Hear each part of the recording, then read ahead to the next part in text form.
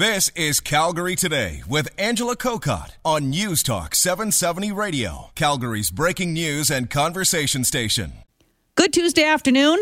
No eclipse today. Nothing exciting to talk about. However, we are just days away from the start of another school year. And I think it comes with a lot of different emotions.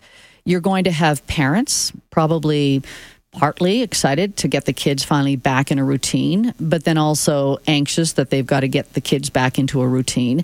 You've got kids who are excited about going back to school and seeing their friends, but then not so excited because they're going back to school. It comes with so many different feelings, but at the end of it, we know that we all go to school, whether it be at home or in a bricks and mortar building. And those 12 years are so important. And we all think that, of course, you're going to go to school. You're going to come out with a high school diploma. You need that to go on to post-secondary to be a success. But what about the kids where school just doesn't seem to fit with them?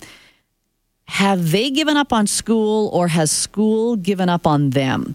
This hour, I want to talk about that. And especially I want to hear from parents who have either struggled with trying to understand why their child doesn't want to go to school, why they would even consider dropping out of school. And I think I've got the best resource possible. I have a mom who has written a book, Dropout. Leslie Gable is my guest this half hour in studio. Leslie, thanks so much for coming by. Thanks for having me. First of all, for you to have to write this book, and as I read through it, I thought, wow, this is powerful because you're the mother of two beautiful daughters. And like most parents, what was your vision of your girls when they started school? Well, I think like every parent, that you just make assumptions about how this will unfold. And it did unfold as it should till about grade 7. And then things started falling apart slowly and excruciatingly. And my older daughter, Avery, would disengage, kind of get re-engaged. But she really started in grade 7 giving up on school and gave up in grade 10. And it was a very long, painful process. And I'm glad you point that out, and we'll get into that in more detail. The fact that when a child does decide to drop out, some people think that, oh, yeah, okay, they just made that decision. It was a rash decision. But you're saying from a parent who has lived through it, it really was a slow, gradual process. It's complicated. I don't think kids ever leave for one reason. Mm-hmm. But what I wanted to point out in the book is we are so used to identifying out-of-school reasons. We are so used to talking about slacker parents, alcoholic parents, Indigenous parents, single parents. And what I wanted to bring to light was, here I have a daughter who should have every advantage, middle-class kid with parents who are educated, and it didn't work. So it is not just what goes on in families or what goes on in kids' lives. I mean, all children struggle, all youth struggle. But we need to look at what's going on inside of school and to say, is this still relevant? Really personal, as I said, because you tell the story of Avery. I mean, you tell her childhood, and in grade 7, it's grade 7 that she makes the transition to late immersion French, correct? Right. And is that when, as you say, it was a slow, gradual process, but can you just give me a little bit of an idea of what Avery was going through and why you knew things weren't working between Avery and the school or the school and Avery? Well, I think she found it very hard to make a transition from being a stellar student in grade 6 to going into this very, very difficult program. And it was almost immediate. And she was really, really struggling. And no matter how we tried to get her to change programs or try this or do that, it simply wasn't within our power. And I think families and parents believe that almost all things are within their power. But you're not sitting in that classroom. You're not privy to the subtleties of communication. You don't know what goes on between the teacher and the student. And I think the pressure was profound there. I think she felt like a grade machine. I feel like she felt she had no one in her corner. And I think she was right. But you know what, at the same time, because I'm sure I've got some people listening going, oh gosh, here's another mother saying that her daughter couldn't do this. But in the book, you also admit that your daughter could have been a difficult student. That's tough for a mother to admit. Well, what I hope I've done in the book is it would be really unfair to just focus on what happened at school. That would be wrong. Avery brought the full weight of her personality to this, which could be challenging, but was also always searching for attachment. Relationship mattered to her, and she wasn't finding it. And I don't know how we think that students in grade 7 suddenly don't have to have those connections like maybe they had in elementary school. But I had to look at my husband and I as parents. I had to look at what she brought to the table. But never should she have ever been held responsible. It's always the adults that are responsible. So it's us as parents. It's the teachers at the school. She's a child. She's 12. And I think her behavior indicated at times, I am struggling with the relationships at school. Instead of just being a difficult kid, there's another person in this relationship. And those are the teachers and the principal. The education system, that's a relationship for sure. Exactly. So in the book, though, and you did a lot of research here because you talked about Avery's story, but then you even, let's throw out this topic because I know my listeners are going to have very strong opinions on it. Right. But it's the idea of homework and the pros and cons of homework, the need for homework. So give me an idea what you found in your research. And I also think, I've got to preface this with, because I think when we talk about homework, I think most of my listeners would agree, elementary school, come on. Junior high, maybe they've got to start having some homework. But what did you find when you were researching your book? I found, from my experience with my daughter in late immersion, was the homework was absolutely overwhelming. It was given in every single class, and I feel in some ways it could have been her undoing. Always wanted to do everything to the, all or nothing. Right. But I think now that so many researchers are turning to homework because very few teachers have courses in how to assign homework, it can take your whole evening. What if your boss sent you home every night to do your taxes or something you love, to that degree? It would be insane.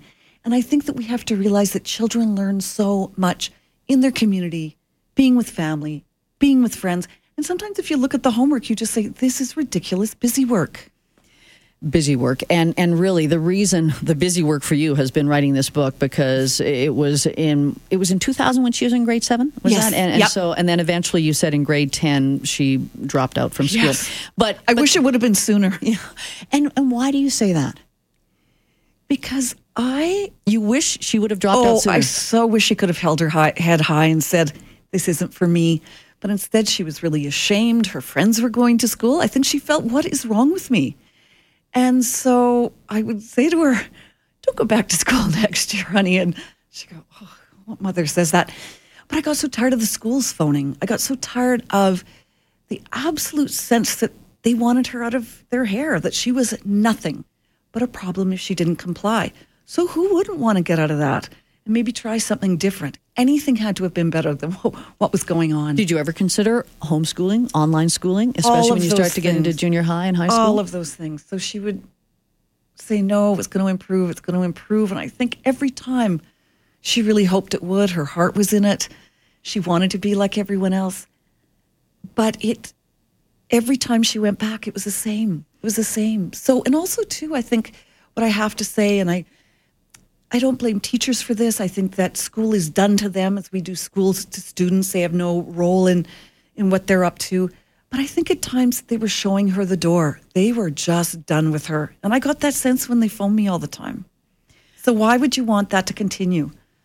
I want the conversation to continue, but I do have to take a break here. Leslie Gavel is my guest. She is the author of Dropout, How School is Failing Our Kids and What We Can Do About It. After the break, what can we do about it? I'm Angela Kokott. You're listening to Calgary Today.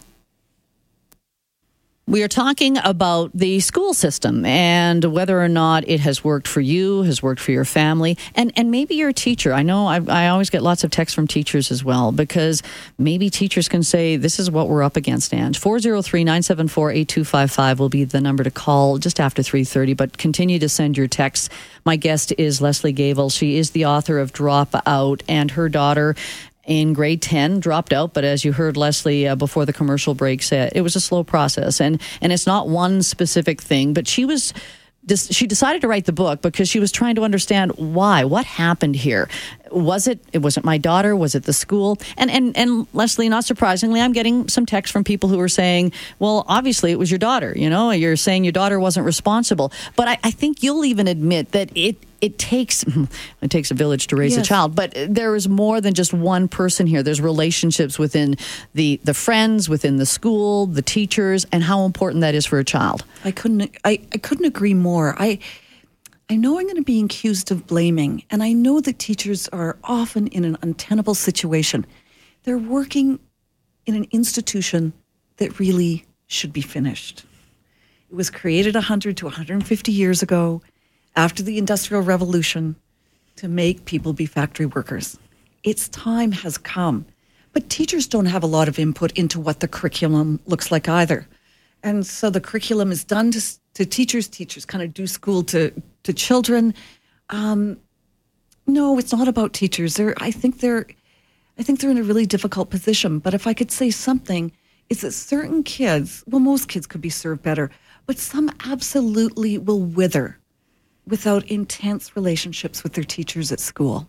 So, and quite the statement to say that we should just get rid of schools. So what would you see as an alternative then? And I think there are a lot of alternatives out there. Yeah, I do think there's a lot of alternatives. What I say in my book, because it's a huge circus tent, there's so many things to look at, I offer about 3 things. One is that school by grade 7 should be a democracy. We're raising different kids, and they're bright kids. They have great ideas. And as an adolescent, your main developmental chore is to make decisions for yourself. So it just flies in the face of what we know about youth, to tell them what to do all day. Mm-hmm. I'm surprised they put up with it to the degree they put up with it.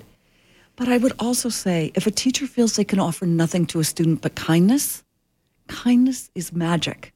And I would just say that there can be no double standards around how we treat children and youth. If you wouldn't yell at your coworker, you don't yell at a student. If you wouldn't insult your coworker that way, you don't talk to a student that way. And I think we all can remember things that damaged us at school. It's just unacceptable. And it's oppressive and it's wrong. And I know even as you talk about words that damage and hurt, we have talked about bullying on ad infinitum in the last 10, 20 years, it seems. But in your book, you're also saying we have to look at the bullying by teachers. And I think there's probably going to be a lot of people, and I know a lot of people will say, wait, you just sound like you're being so easy on kids. Kids have to learn respect. That's how they're going to earn respect. It almost sounds like you're saying we should have the teacher-student relationship shift as opposed to that teacher being the authority. Okay. I'm just going to step back a bit. What really informs my book is a book called Somebody's and Nobody's. And it's the idea of rankism. We don't usually talk about it. We talk about racism, we talk about sexism, we talk about ableism. But rankism is the notion that you can treat someone who doesn't do what you do, who you may feel is less than you, the person who cleans a building. To treat them like a nobody is rankism. Now, you can't erase rank like you can't erase color, but you can call it for what it is. So schools are really tradition-bound, and they're based on the notion of rankism. Students need to be treated as somebodies. They are somebodies. They're younger than us. But I don't know why we feel we can treat them in a way we wouldn't treat adults. It's wrong, and they're vulnerable. And as I said, when we're talking about bullying, we know that schools have anti-bullying campaigns. But yet you're saying if you're in some classrooms, you're going to see the teacher as the bully to the students. As long as you have top-down, the rank. Authority, as long as you have rank, and you're demonstrating that day in and day out, why would you expect a student then to stick up for another child? They have no experience making their own decisions. And you can't do that unless you've had respectful behavior modeled to you from the minute you get to the class to the minute you leave. And that is not always the case. Now, I'm not saying that parents don't come in at times and push around teachers. And I'm not saying that principals don't push around teachers. Yeah. But we do know that teachers push around students. And it's called an undiscussable. But unless you'll discuss the undiscussable, nothing will change. Avery eventually gives up school, as you said, in grade 10. And what became of her? Okay, is that a spoiler? Well, I only because I've got the book in front of me, and I am going to be giving this book away. So make sure you listen in the next 5 minutes or so. In June, she graduated with her degree in accounting. So there's many more ways to get to university. And the reason I wanted you to say that, because I have listeners who are saying, yeah, my son or daughter is saying they're giving up. And you even talk about the stigma of having to tell people that your daughter dropped out of school. Well, I'm using a pseudonym. She wouldn't let me use her own name. So at 29, there's still a lot of shame associated with that. But I hope it's going to change. 25% of students don't finish high school in 3 years. I mean, that's a message to us that it's not just our students and families. School needs to look at its own practices. Mm-hmm. Having said that, there is a real stigma. The term dropout is a pejorative. Yeah. But she was able to, even after quitting in grade 10, find her way and get to university. Oh, for sure. And not all students are going to go on to university. But the work world saved her. She worked for a number of years and then went back to school through Athabasca University. I know a woman right now who's writing a book, good on her, about how to go to university without finishing high school. I'm not saying that that's the case for every child, but I want parents to know, and I want youth to know, if you leave, if it holds no meaning for you, if this is not the place for you, there's other ways to skin a cat. Right. And I think that's back to your whole idea of we've got to step back and look at the institution of education. But it's massive. And so, massive. And I'm glad that our society has given the options. And as I mentioned, the online schooling, homeschooling. So there are a lot of options out there.